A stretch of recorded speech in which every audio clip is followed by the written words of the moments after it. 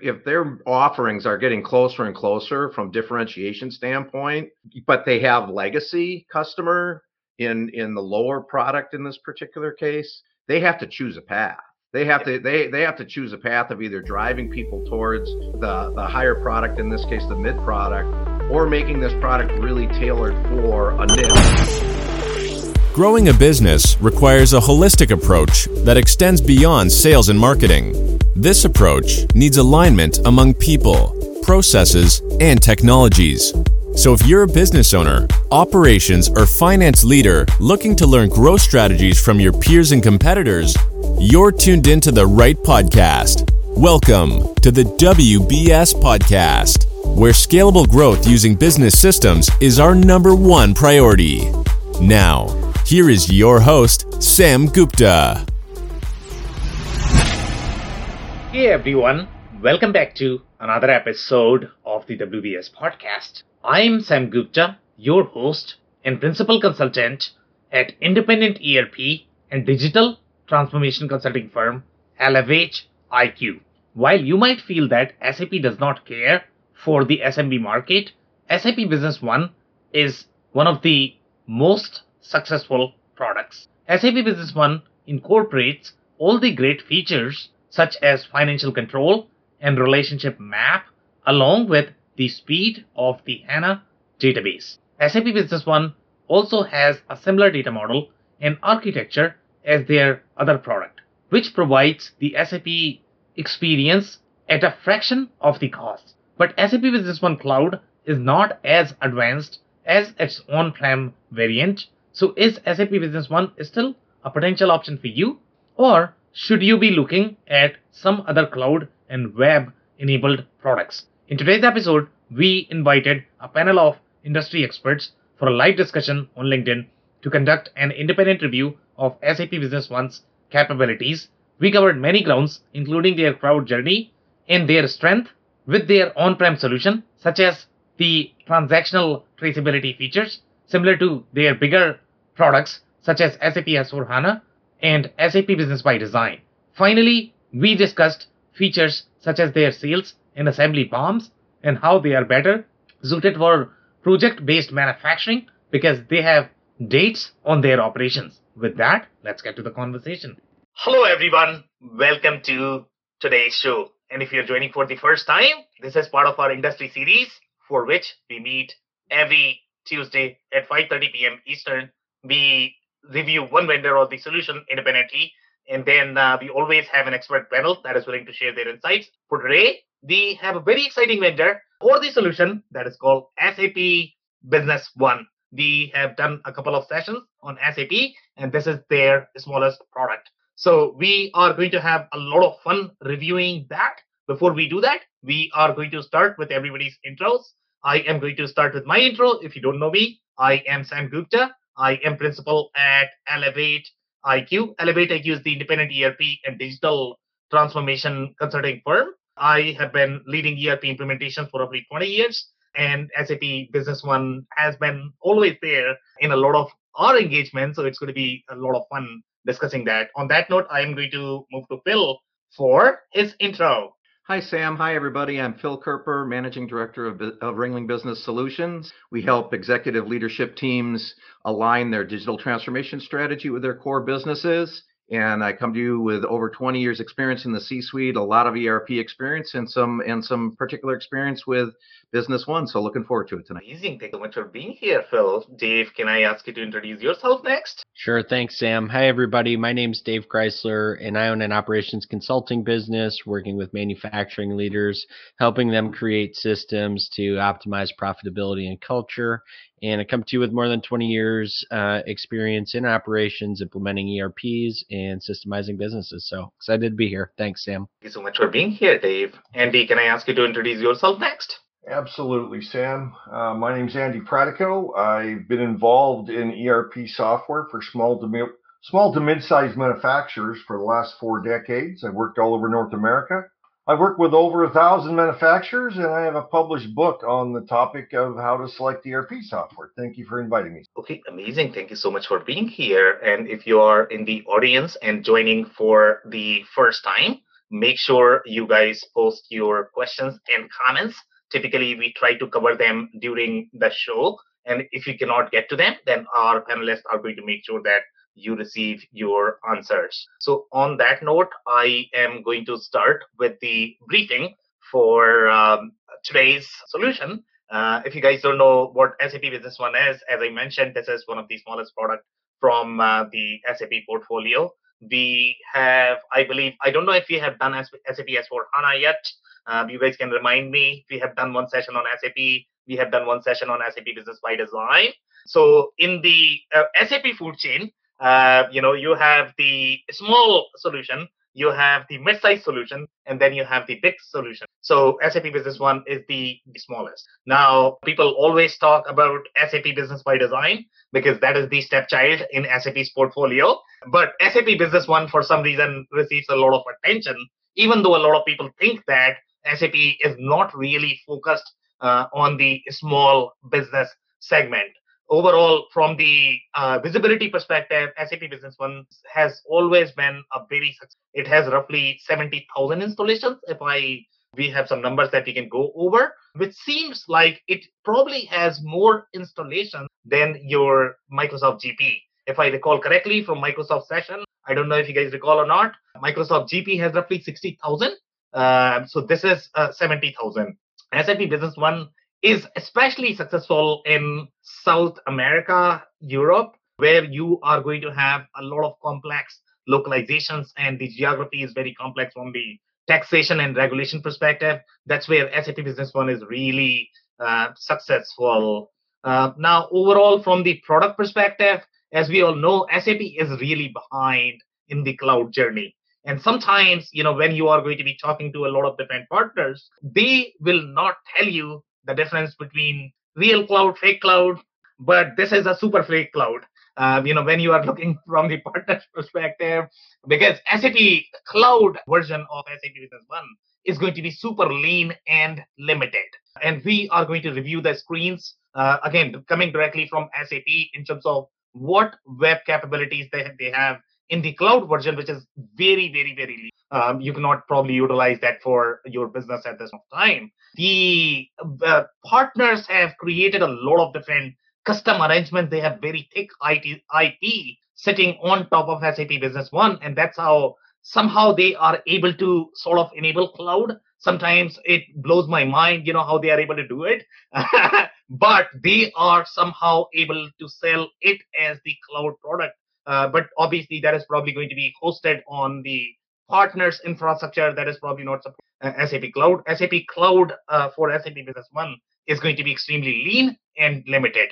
Now, overall, from the product perspective, you are going to see on my face when I am going to be reviewing SAP product, because I absolutely love them, the way they are designed. Okay, the SAP product, all of them, including SAP Business One, has one of the best product architecture, the way the data is supposed to be organized. I just don't know any other products in the market that are going to have as streamlined architecture from the data model perspective. And that is probably the reason why SAP is so slow, because it does require a lot of thinking to be able to develop the data model. Otherwise, it's going to feel very patchy. It's all over the place. And most of the vendors in the market, they are really patchy, with the only exception being Acumatica, which is very well organized product, the way product is designed. And for some reason, Acumatica is able to move far faster in the market, compared to any other vendors, including SAP, even though they hardly have any reasons. SAP probably has, I don't know how many reasons. So that's pretty much from the briefing perspective. Do you guys have any questions, comments? I would just echo that localization comment that you made, Sam. The times I've run into this software, there's companies that were very happy with it because of its ability to be localized, particularly in Europe, South America, like that. I just think that's a real strength for them. Yep, I agree. Anything else, Dave, Andy? I was just going to mention that, to be very clear, as you mentioned, SAP has 3 major products to promote, and they purchased the SAP Business One product from a Israeli company about 20 years ago or so. Yep. And was for the full purpose of SAP was losing business because some of these smaller organizations that were being using the big SAP at corporate were going off and buying other vendors because it was too big for their facility. So this was a great little plug and play and to be able to maintain their customer base. One more quick comment, Sam, and just a buyer beware comment. The SIs or the sales side, the salespeople in the SIs, just ask a lot of questions. If you've already kind of like the SAP environment, or maybe you're already on it within some on-prem and looking at a different environment, they push you up the food chain. Yep. And you really got to ask a lot of questions about where your particular application belongs in the food chain, and that you're buying the right product, assuming you've settled in on SAP, or even if you're comparing them to a few other platforms. Okay, great points, guys. You don't have any other comments? Then I am going to move to the detailed discussion now. So here, as Andy pointed out, that SAP Business One was initially launched in Israel in 1996 under the name called Manahal. And I don't know what that is. I think it's called Manager is what they have written, or Top Manage for countries out of Israel. In 2000, Top Manage started its global expansion into markets in Europe and Latin America. And that could have been the reason why it has always had very strong presence in those markets. And those are very unique markets. Sometimes companies don't even want to target those countries because they are going to be just too small. We have seen from our discussions that Aptean is trying to capture those very small, tiny, because nobody else is there. So that could be a great market for them. But in this particular case, obviously, SAP has a very strong localization component built as part of the product, and not just SAP Business One, across all of them. And for that matter, even Microsoft is going to have. So the products from the bigger companies are going to have far broader localization capabilities that you are not going to find with some of the other vendors. For example, Infor, Epicor, Acumatica, NetSuite has far broader localization. So in the other cases, you're not going to find they are going to have far deeper operational capabilities. But overall, from the localization perspective, they are not going to be penetrated globally. Now, here they are saying Top manages. They also acquired the sister company. I guess that it was a full merger. They finally ended up acquiring pretty much everything that company had. That's how I am reading these comments. Then the commentary is saying the acquisition allowed SAP to reach out to the small market partners, also to gain additional business from the smaller subsidiaries of its enterprise customers. So, Andy, I'm not sure how true the comment that you made is that, but I think that the reason why SAP acquired SAP, because obviously they wanted to get their foothold in the smaller market. They were never a company for the small to medium business market, but this is how they got into the small to medium size business market. Even today, if you look at the way SAP organization is structured, it's very different.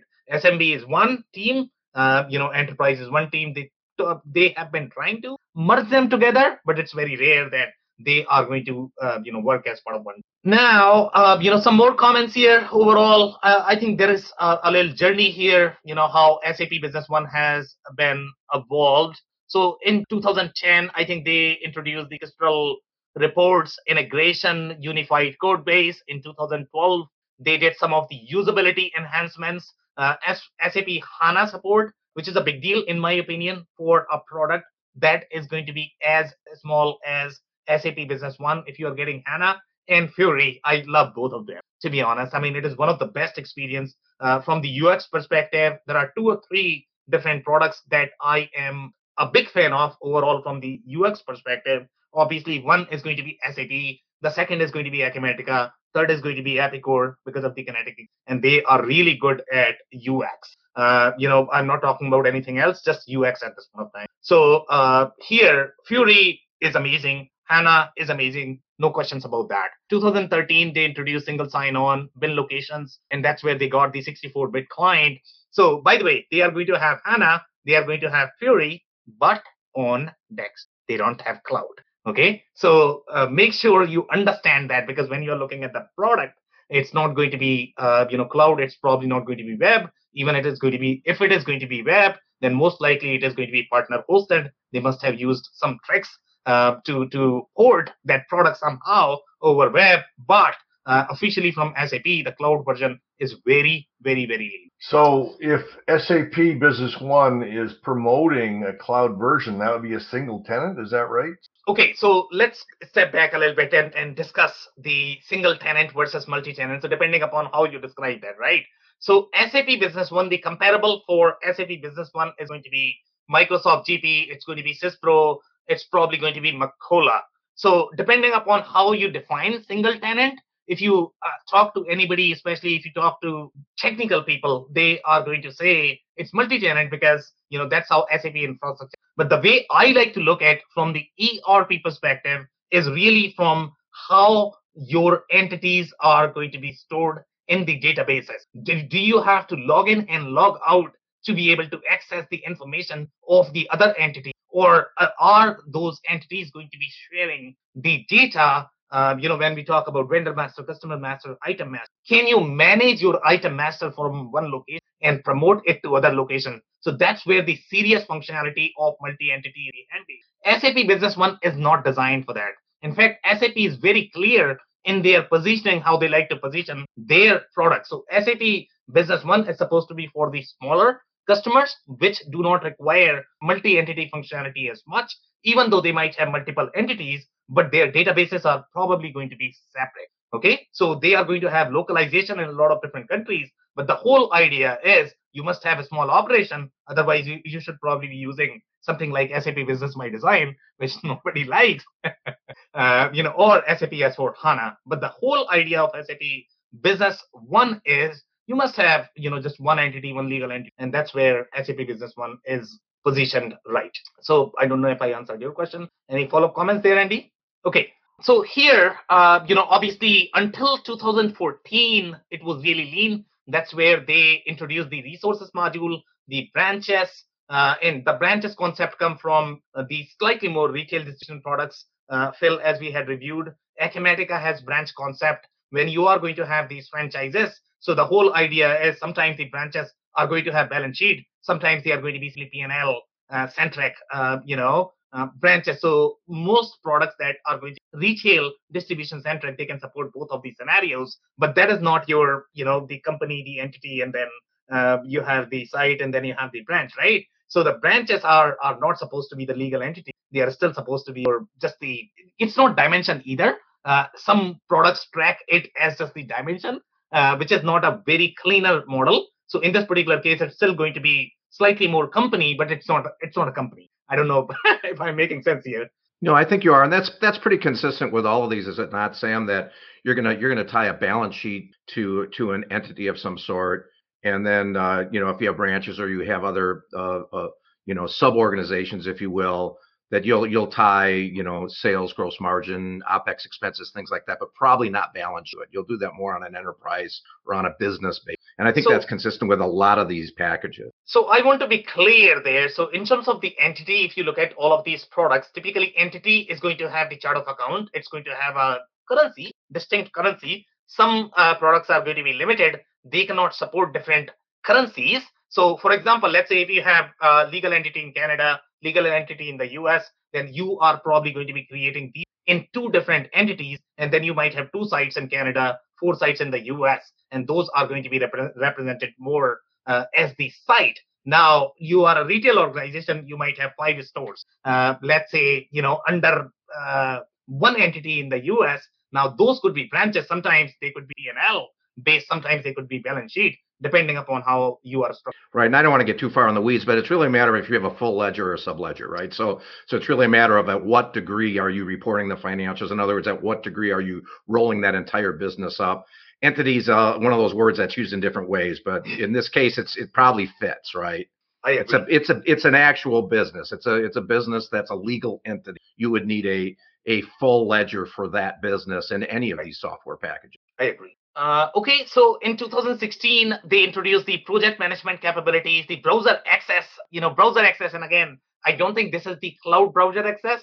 I don't know what that is, but, they sort of seems to be claiming that they probably introduced there. And then they are talking about MRP, but that was only available in HANA version. So HANA is going to have far deeper capabilities, at least for the very deep technical capabilities from the recommendation perspective, from the MRP perspective, they are all going to be available in HANA because SQL could not support the workload that a product as thick as SAP Business really needed. The Customer 360 was only present in HANA just because of the transactional depth, as I always talk about, because when you are trying to associate pretty much everything related to that customer to the customer record, that becomes a very, very, very, very thick, business object that if you are going to be operating on that or if you're retrieving that, that becomes a very thick call overall from the database perspective.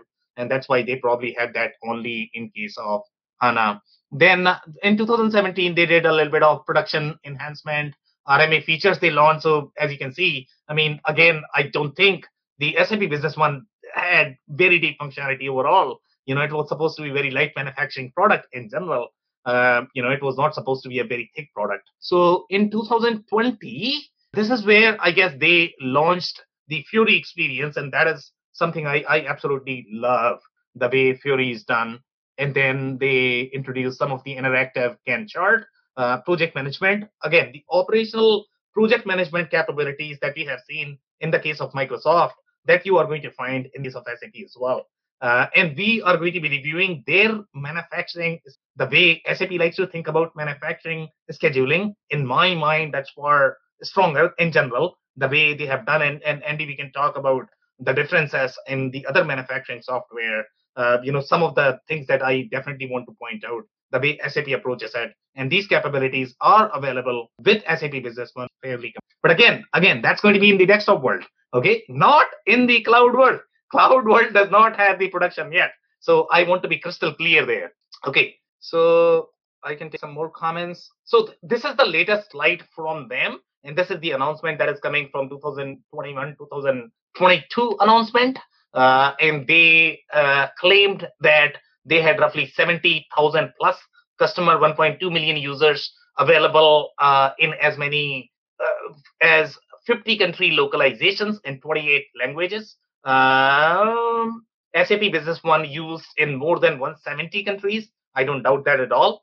And then you have 360 plus large enterprises running Business One in 7,000 subsidiaries. And guys, and Phil, you can help me with maths here, but that seems like that, probably on an average, they have roughly 20 subsidiaries that are running on Business One, which is commendable. I don't recommend it. Okay, running 20 on Business One is a big deal. You should not be doing that, but seems like they are probably doing that. And that's probably a stretch because these partners are trying to oversell SAP Business One's capabilities. Yeah, or they're using this for limited functionality and they got other things going on too. It's possible. That I don't see this software in that app and with that many spread that thin. It just doesn't seem right. Yeah, and most likely in my experience, if you are in the geography such as Europe or South America, sometimes you might be making $50,000 in each country because those countries are going to be very small. So you don't have to connect them. That is just a stretch to integrate them, to be honest. Okay, so, but I mean, you have to be in those countries because you might have 300 people living in that country. Then you have to move to some other country. So that's why it does really well in South America as well as Europe, just because the local overall footprint of those countries is probably going to be really small. The amount of revenue that you can get in those countries is small. So you anyways need to expand to 10 countries to feed your family. Okay. So any other comments, guys? Well, I just one comment on that lower right-hand side of this slide. So it's always interesting to find out, especially a company that has multiple platforms of where they're investing and what their roadmap is. And are they investing in one of their software options, or are they kind of letting it die on the vine, which means it may be getting to the end of its life?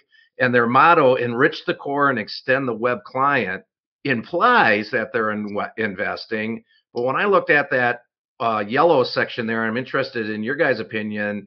It doesn't look like they're adding that much real functionality to their cloud client. So I'm wondering if this really, everybody wants the cloud, but I wonder if this really is an on-prem solution more than a future cloud solution, based on their roadmap. Interested in your opinion on that. Dave, you unmuted yourself. Comment? Yeah, I was just going to say from my perspective, Phil, I mean, again, looking at the material available, it seems as though that they're positioning it that way. It's out of all the solutions we've seen, it seems like that's a pretty clear tact from their positioning standpoint. That's at least my perspective on it. I'd be curious to see where you stand on it, Sam. Yeah, honestly speaking, Phil, there are two reasons. Number one, SAP is not as committed to the SMB, irrespective of how hard they want to yell that no, I care for my SMB market. So for them, SMB is just a lead generation strategy. Okay, so from the product development perspective, they have put something out there. When they had acquired, the product was really thick. They didn't put as much effort overall in developing that, right? That's probably the reason why it is going really slow. And then they have a conflict. In my opinion, if you are going to make this product as thick as SAP Business by Design, why are you not promoting that product, which is the wonderful product? It has far deeper functionality. It doesn't make any sense whatsoever why you have to. In my opinion, they should just kill SAP Business One, but then 70,000 customers that they have, they are not going to be happy. Okay, so that is the challenge that SAP is running into. And the partners are not going to be happy about it either, because in the traditional SAP Business One world, partners actually made a ton more money than SAP did, to be honest, from SAP Business One, because the thick IP and the cloud infrastructure that they had on top of the SAP platforms. Again, partners have far more cloud in this game, and that has been a challenge for SAP. And right now, they have to please the partners, they have to please the customers. So it's very, very, very, very hard lift. And that is probably the reason why cloud probably is not going to get S-Tech functionality, because they have to make sure partners are making money. It's very, very, very hard for SAP to manage the balance there. That is really an interesting topic, and I'll not go too far into it because you could spend 10 minutes on that. But if their offerings are getting closer and closer from differentiation standpoint, but they have legacy customer in the lower product in this particular case, they have to choose a path. They have to choose a path of either driving people towards the higher product, in this case the mid product, or making this product really tailored for a niche, and if they're going to target it, then they've got to have a transformation of their whatever piece of that 70,000 customers that they're saying to the next product. So I bet you that if the SAP guys are listening, we're probably mirroring a lot of conversations you guys are having in your boardroom of trying to figure out your path. Yeah.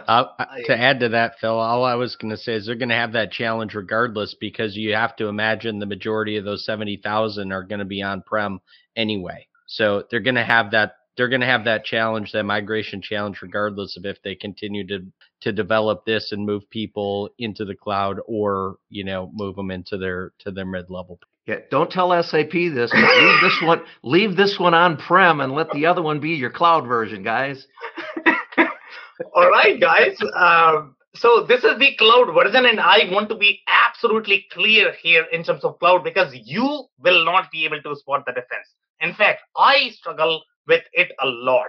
They both are going to appear very similar. You will not be able to spot the difference. So this is their cloud version, and if you see the menu up top, you are going to get sales, purchasing, payments, accounting, service. But all of these modules are super lean. Obviously, you are not going to find anything related to manufacturing, production that is not there in the cloud version yet. Okay, when I'm looking at the demo, I get confused even today. Okay, whether I'm looking at cloud or am I looking at on-prem, and SAP is not going to be clear about their positioning, where they are overall. You have to be really informed, and you have to pay a lot of attention, drink a lot of coffee to be able to find that. Okay, so we will be comparing and contrasting this with the on-prem. So the other slides that we are going to have are going to be far more on-prem, and you will see how powerful SAP Business One product was in the on-prem world, and that's why it has such great adoption, because other products could not really match the capability that SAP Business One had in the on-prem world. We are going to see, but it has become really hard for SAP somehow to replicate that in the cloud version and sell SAP Business by Design, which already has all of this. Okay, so here is how, now this is all on-prem, okay? Now this is not cloud. So in this particular case, if you actually pay attention to the difference in the menu, then you are going to see things like inventory, procurement, production, MRP, all of that was not there in your cloud version. the functionality is not as thick. In fact, one of the top partners, SAP Business One partners, if you look at their demo, they have pointed out that it is more of the reporting tool. The web is the reporting tool. So if you want to do more of the analytics on top of your on-prem instance, then you are going to be using web. I just don't get it why they are positioning it that way. Obviously, partners want to sell their IP. It's in their best interest to sell their IP, and that's why they want to sell on-prem a lot more than the cloud version. But as a customer, you need to make your mind in what you want. So here, I mean, SAP Business One overall from the layout perspective, it looks pretty. You are going to find all of those beautiful traceability, financial traceability that we saw in the case of Business by Design, where each of the document at each transaction you can track inside the product. That is going to be available in your cloud variant as well, but the cloud variant is not going to have as thick operational functionality that you need. If you are simply buying it maybe for accounting, maybe for procurement, maybe you are not for profit, then probably it's going to be okay, but it's probably not going to have the not for profit version. But if you are, let's say, distributing manufacturing, then obviously it's not going to work. The cloud version on-prem will work. Here, we have some more slides, and some of the things that you may want to notice is going to be related to the company. So this is where the whole single tenant versus multi-tenant versus single entity, multi-tenant entity conversation will be there. So here, the way the product is structured, each of the legal entity is going to be residing in a separate database. That's how this is structured, and that's why if you have UK, in the UK also you have multiple divisions.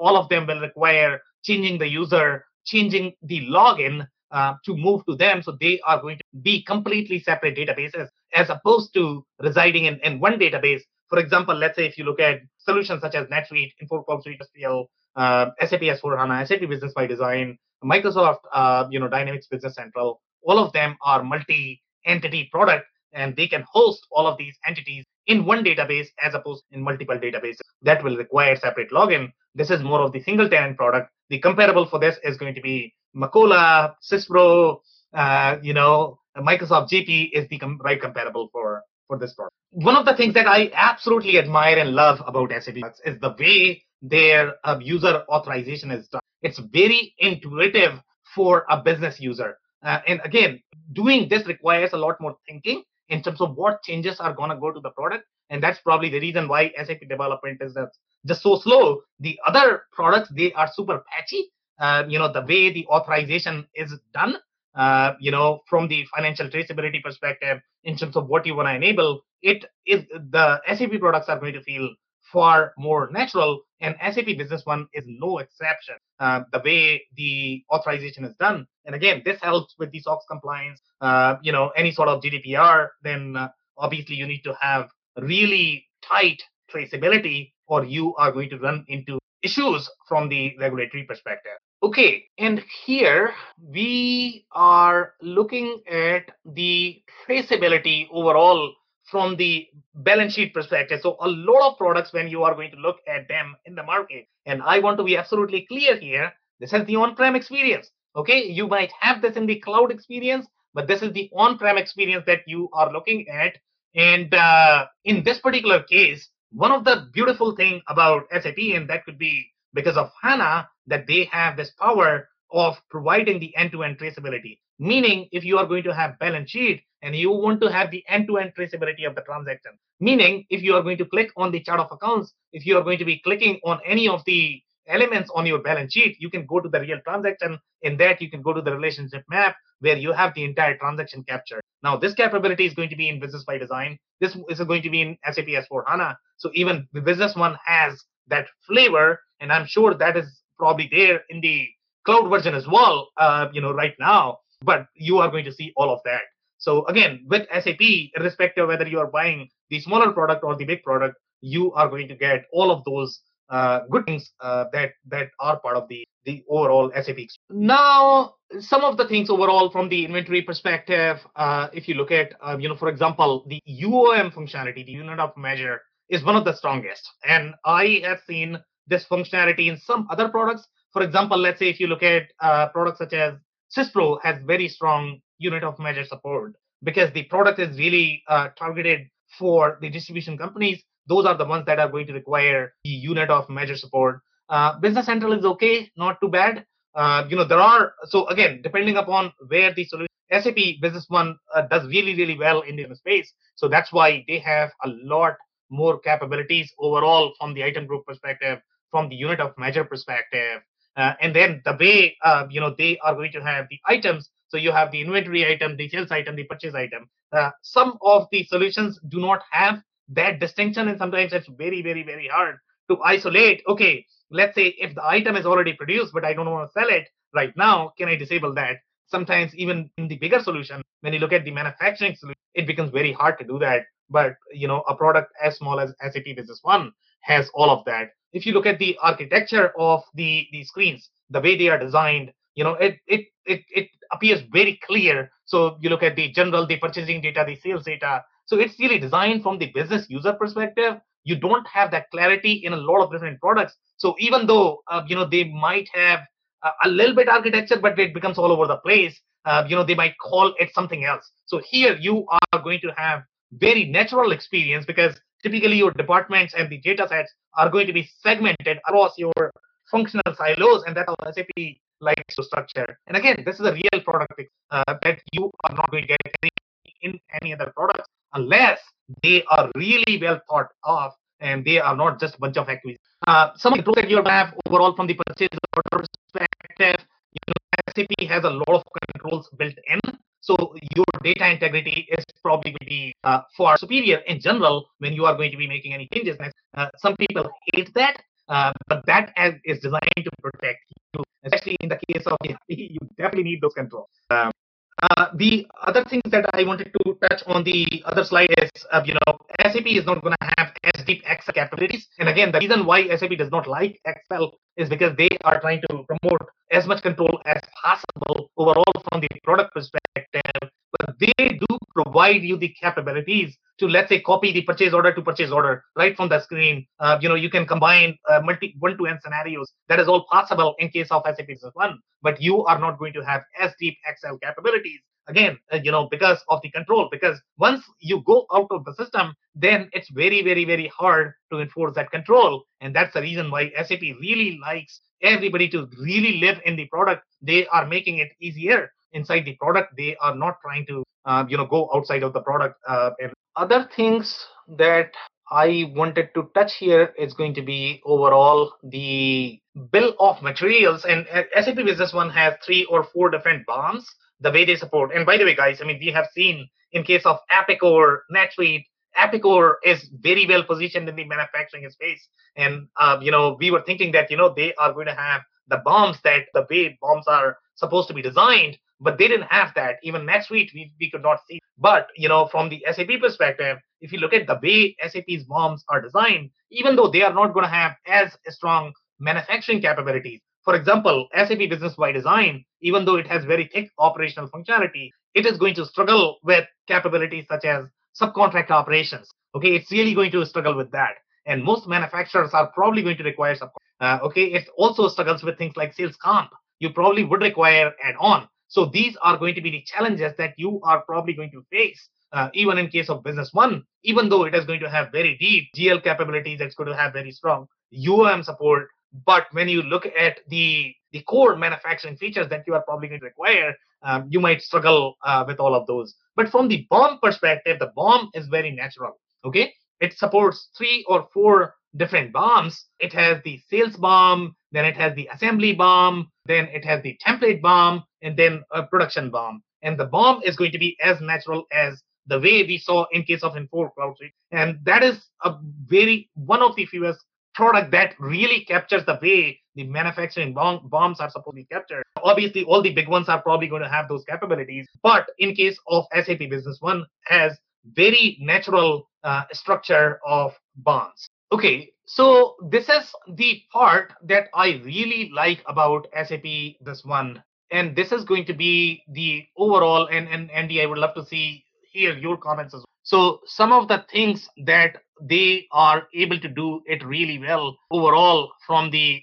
BOM scheduling perspective is going to be that they are able to capture the dates at each operation. So I don't remember seeing it in the case of Aptech Core. Infor definitely does not have that.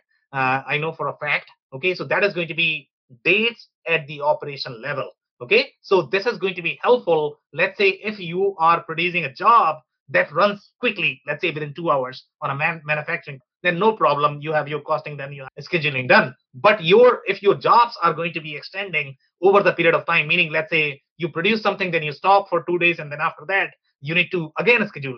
And even in the smaller manufacturing shop, you have those challenges because they cannot really run the machine. Machine could be the bottleneck, and because of that, they have to wait for a day or two. So sometimes the scheduling becomes very hard. You need to go off the system to be able to manage this, or you need to, let's say, store this in the inventory first. So then you are going to create additional transactions to be able to store, and then you have to release, and then you have to find place to be able to store. So, it becomes very complicated from the operational. But in the case of SAP, you have the dates at the operations level, and that helps you in, catering to these situations. And this is where, let's say, if you are a very project-centric engineer to order manufacturing organization, you are probably going to like the SAP experience far more than any traditional manufacturing centric solution because of this aspect. Number one, the project management capabilities are going to be far longer.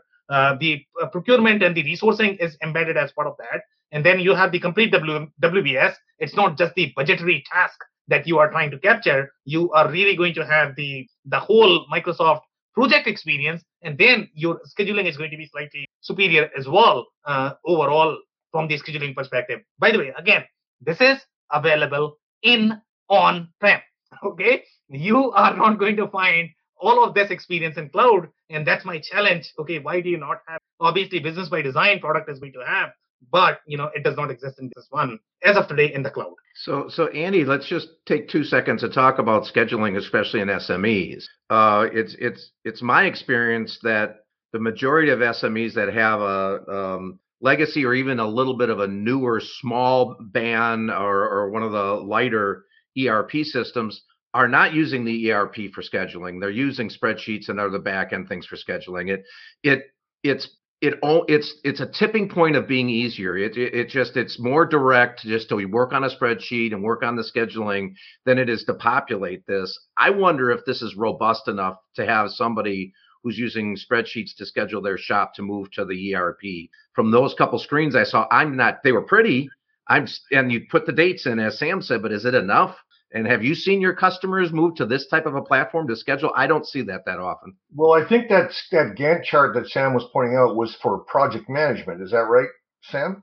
I couldn't tell. It wasn't for a work order. It was for a project. That looks like production scheduling to me, but it's hard to tell. It's small. I can't read it. So the Gantt chart is also going to be, and that's where, the beauty is, to be honest. It's really hard to produce Gantt chart in some of the other manufacturing because you don't have the start and end date and you don't have the buffer that you typically need. So this is not going to be just for the WBS. It's going to be for production schedule. Oh, right. Well, but my point to Andy is the start and end date's great, but you still aren't going to be able to really capacity plan off of that. And you can do a lot with a spreadsheet when it comes to scheduling a small shop. So Andy, my question to you is at what point is there enough functionality in these for them to actually do scheduling? Well, I'm not familiar with the depth of what Sam is showing here, so I really can't comment on that. But you're right. Most ERP systems, they all claim to have scheduling, just like this one certainly does. And they all have the ability to demonstrate something called scheduling. But I find that what the rubber hits the road is when you ask those ERP vendors for a list of customers, especially complex like engineer to order, that are actually using. And I rarely come across any company use any of these for that purpose. I mean, the Infor products certainly do, but I'm not familiar with companies using this tool, for example, that for scheduling. I mean, it sort of looks nice. So I think that's just for manufacturers that might see this, that really want to get off of the more manual scheduling process. It's worth a good deep dive on what these guys are really providing you when it comes to scheduling, because there's a lot of functionality you need to really do that well. The thing about scheduling, it's like every other terminology in ERP, is that there's 100 different definitions. And you really have to know what it is you expect a system to do before you can even know whether this one does or not. To me, that's the biggest problem that you just hit on, Andy, because somebody sitting through a demo is going to ask, hey, can I use this to schedule, without any use cases, without really understanding what the output is that they need, and without talking to the people that are probably handling the scheduling from a manual standpoint today, that have a real comfort level with their ability to move things around and kind of, get production knocked out through Excel or whatever other type of, offline and or bolt-on tool. All right, guys, so some more slides and then we can take some more comments. So here, this is the slide where we have the different localization. And obviously the localization is going to be just phenomenal. The number of countries that are going to be supported as part of the product, it's probably going to be the most that you can find in any small products. So obviously it is designed for that. The other things that I wanted to hit on and to be, this is the BOM, Andy and Phil. So this is the sales BOM, and in sales BOM as well, you have a lot more flexibility. Number one, the BOM is the sales BOM. So in case of sales BOM, you can really, there are certain limitations BOM, the way sales BOMs work versus how the assembly BOMs are going to work. In some cases, you are allowed to change quantity. In some cases, you are not allowed to change the quantity. So typically, this functionality is going to be helpful with how you are going to be showing the BOM on the code, and typically that is beneficial in case of your distribution businesses. Sometimes you want the expanded contents of the kit. Sometimes you don't want that. So that's where this all functions. That's why they have so many different BOMs, the sales. The template is going to be more of the configurator. Obviously, SAP Business One is not going to have any configurator. Okay. So if you are as a sales BOM, how do you define that? So sales BOM is going to be a BOM that is part of your code. So for example, let's say if you look at Epicor Infor, right? I mean, they are going to have the estimate BOM, if I'm not mistaken, right? Estimate is a BOM as well. So let's say if you have the make to order situation, the sales order is going to have all of the components that you are going to have, and that is going to convert into the estimate. Estimate is if they confirm, let's say if the customer confirms the code that, okay, version 1, version 2, version 3, I like it. Okay, BOM goes to your production floor and they start, producing it. So the sales BOM is going to be, the whole idea of sales BOM is how you want to show on the. So sometimes, you have to remove certain things from the sales code perspective. Not a lot of systems provide that flexibility. In some cases, you are going to need that flexibility because, sometimes what you want to do is you want to show just the parent item and you don't want to show all of the contents, because then they will know how to produce that and then you are out of business. So a sales BOM is just a more simple version of the BOM. Is that what you're saying? No, not simple. I would say it's really related to the configuration options that you are going to be needing at the sales code level as opposed to at the production. The whole idea of production BOM is, how you want to manipulate that for the production. Sales is meaning how you want to manipulate for code. And yes, in a lot of different businesses, you need that flexibility. You need that commercial experience that does not exist in a lot of different.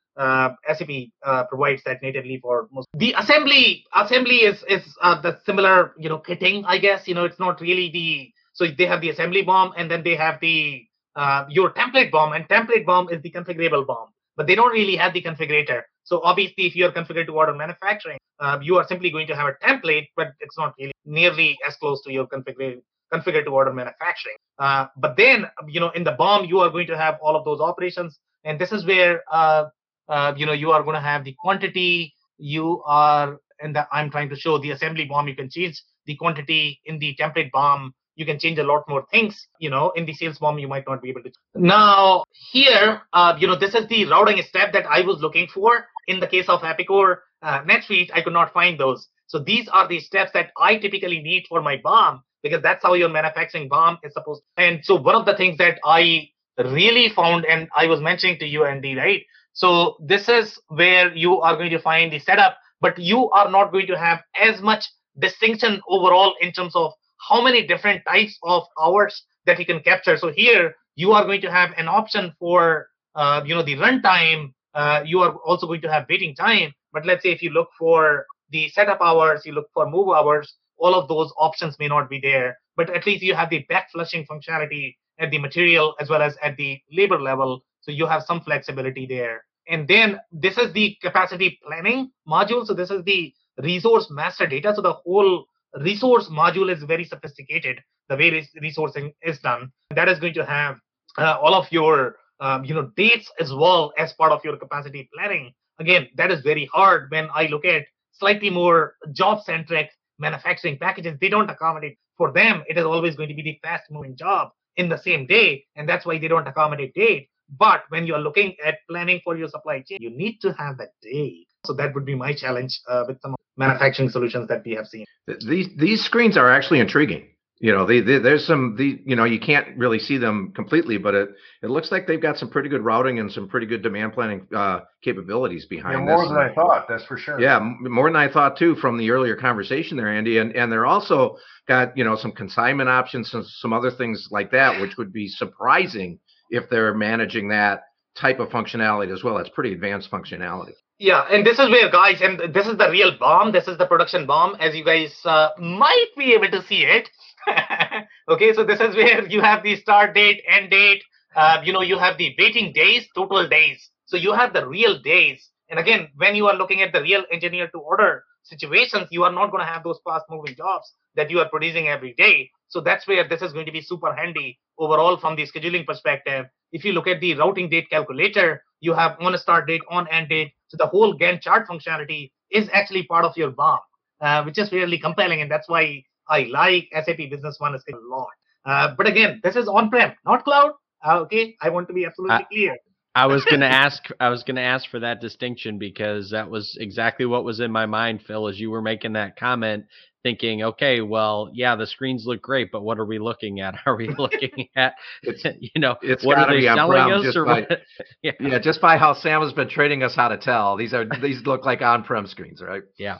Do they sell both versions, Sam? Yeah, and SAP is not going to tell you whether you are getting on-prem, and they'll push you to on-prem because they want to sell, obviously. And they know that they cannot compete using their cloud because it's good. So, they'll make sure, or you are going to be looking at partners' IP. And partners will never tell you, because sometimes you can buy on partners' paper. They will never tell you that you are buying their IP. So, yeah, it's very, very, very hard to work with SAP in that regard. Yeah, and again, that's where I guess, you need to talk to somebody who sort of knows the underpinnings of how these solutions are architected and structured.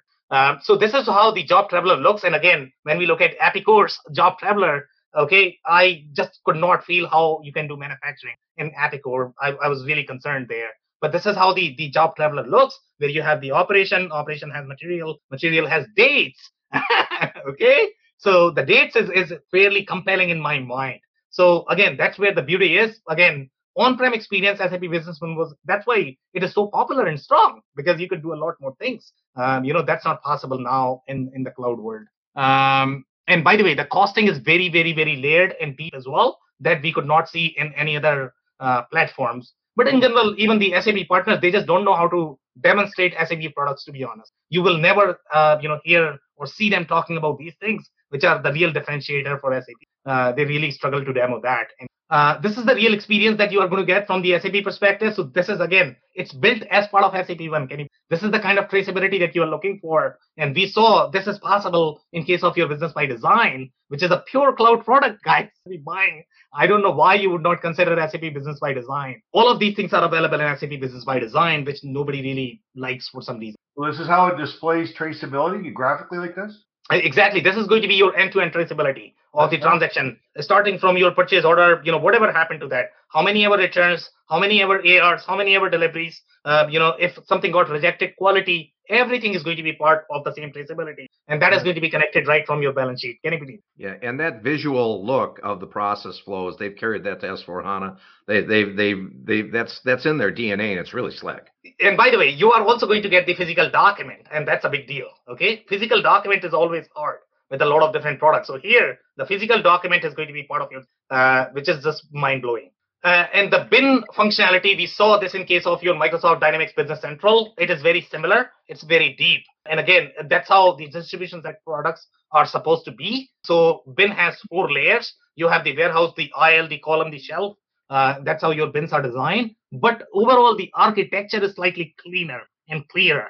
Business Central gets very confused when I look at it. Okay, I just don't like it because, we could see bins all over the place and we were not even sure what the hell bin was. Sometimes, it had zone, it's very confusing product but SAP, the way it organizes for a business user, it's a dessert. The only challenge is it's not available in the right now. We're pretty close to time, Sam. Yeah. I have another question for you, Sam. Obviously, they've got these two versions. One's on-prem and one's in the cloud. And obviously, depending upon the client's specific expectation of the system, they're going to push them one way or the other. But let's say they want a more advanced system, but there's got to be in the cloud, so they push them to the cloud. How does that work? I mean, can they convert back to the on-prem version, or if they find out it's not heavy enough, or what? Phil has practical experience with that. Phil can tell you. Okay.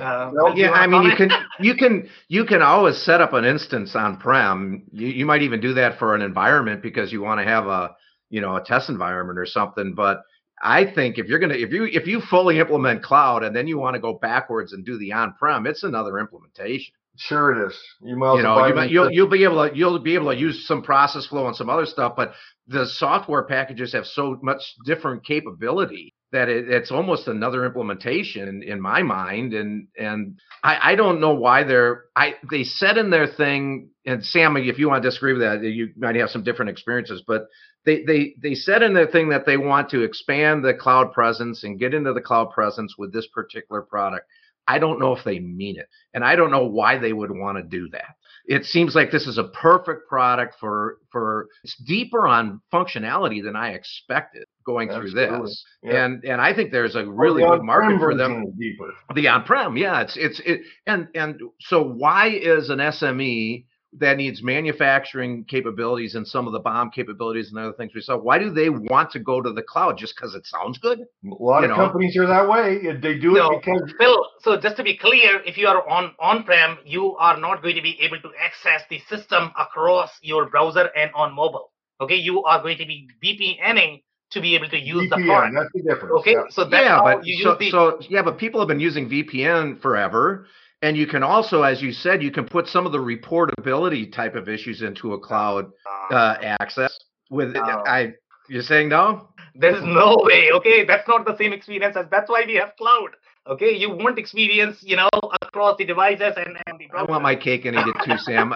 Well, then, okay, then I'm going to go. Then I'm going to go. And I don't know why VPN is a bad word, but I guess it is. But so, performance, right? That's usually the reason why people work. Cost and performance. Yeah, cost. Yeah. Okay, but so you go to the cloud and you don't get the functionality you want, and you end up with a bunch of workaround software in order to get what you want. What does that cost you? I think a lot of people, though, to that point, Phil, a lot of people aren't kind of recognizing that limitation right out of the gate. Especially they're sitting through these demos and asking some of the high level questions, and I think getting in some cases kind of the sales job on it, right? And if you're already excited about that as a solution, it's easy to latch onto that and then kind of go down the path of, well, it's too late. We're already here, so let's just figure it out and make it work. Okay. And I think that's the big challenge with all of this. It's getting back to Andy's point from earlier, knowing the questions to ask, continuing to dig in, talking about real world use case, right? What's happening in my business? How does that impact the process of this ERP and the functionality of it, and talking through those real examples. And, unless you're engaging somebody that has already gone through at least one, if not multiple implementations, you don't know what you don't know. Sam, have you ever found or heard of anyone that got the demo on the on-prem version but thought they were getting the cloud version, then bought the cloud version, and then realized, oh my goodness, it doesn't do half of what I thought? Like the old bait and switch thing? So you have both cases actually. Okay, so we have seen some crazy scenarios, and I don't know what these partners are trying to do. Okay, so they are somehow able to create that web experience even in case of your on-prem software. Okay, so probably you don't need to do VPN, because when VPN is a very inconvenient experience, Phil, it's not as easy. So for example, let's say if I want to use my cloud on-prem software on my system, I need to first of all connect with my VPN. Let's say if I'm in a client meeting or whatever, and I am trying to get to my ERP, what that is going to do is it's actually going to disconnect for 10 minutes, and I need to figure out, how that is going to work. And then finally get back. First of all, I need to authenticate it's a very, very, very inconvenient experience. But somehow SAP partners have figured out okay, how to enable that web experience using the on-prem version. So even if you are looking at SAP Business One, some partners are able to sell it as pure cloud when it is not pure cloud. So be careful when you are looking at SAP. SAP Business One is one of the most oversold product in general, the way partner. Right. And I hear you on VPN, except for I've been doing VPN for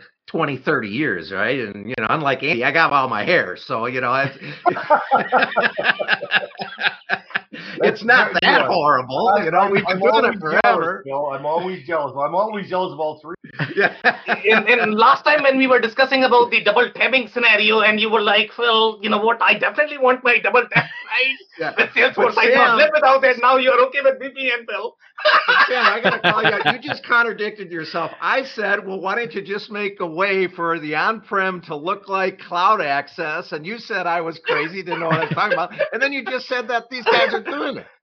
So you got to pick which road you're going to be on here, man. All right, guys, too much fun. All right, so we are close to our time now. And I can take some more short comments if you have. Otherwise, we need to close. The only comment I want to make is that, this is looking at the functionality in the on-prem version is very surprising. A lot, and what you were saying earlier, a lot of the SIs have built their own add-ons or are marketing their own add-ons all over to do with more advanced manufacturing capabilities. So just make sure you know what you're getting when you buy it. If it's a bolt-on, make sure the support is there with the SI, not third-party support, and you're going to get finger pointing. Just make sure you know what you're getting into before you put pen to paper. Okay, amazing. Any other short comments, guys? Phil, Dave? All right, guys, that's a wrap. So if you're looking at SAP Business One, be really careful because obviously you are dealing with SIs and they are incentivized to sell their own IP. It's a great product, but be really careful with the contract as well as with the product. And that's it for today. If you joined for the first time, this was part of our industry series for which we meet every Tuesday at 5:30 p.m. Eastern. We review one vendor or the solution. So make sure you guys are going to be here next week. We are going to come back with another solution. On that note, I want to thank everybody for their time and insight. Thank you so much, Sam. Thanks, everybody. Thanks, everyone. I cannot thank our guests enough for coming on the show, for sharing their knowledge and journey. I always pick up learnings from our guests, and hopefully you learned something new today. If you want to learn more about Dave Chrysler, head over to thechrysler.club. It's THECRYSLER.CLUB.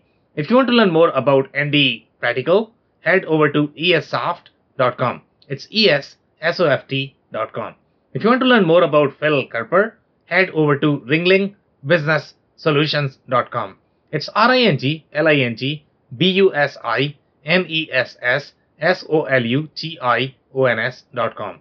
Links and more information will also be available in the show notes. If anything in this podcast resonated with you and your business, you might want to check other related episodes, including the interview with Marsha Williams, who discusses various components of MRP planning and where MRP fits in the process. Also, the interview with Abu Asif, who shares his insights into the processes of cannabis businesses in Canada. Also, don't forget to subscribe and spread the word among folks with similar backgrounds. If you have any questions or comments about the show, please review and rate us on your favorite podcasting platform or DM me on any social channels. I'll try my best to respond personally and make sure you get help. Thank you, and I hope to catch you on the next episode of the WBS. Thank you for listening to another episode of the WBS Podcast. Be sure to subscribe on your favorite podcasting platform so you never miss an episode. For more information on growth strategies for SMBs using ERP and digital transformation, check out our community at WBS.rocks. We'll see you next time.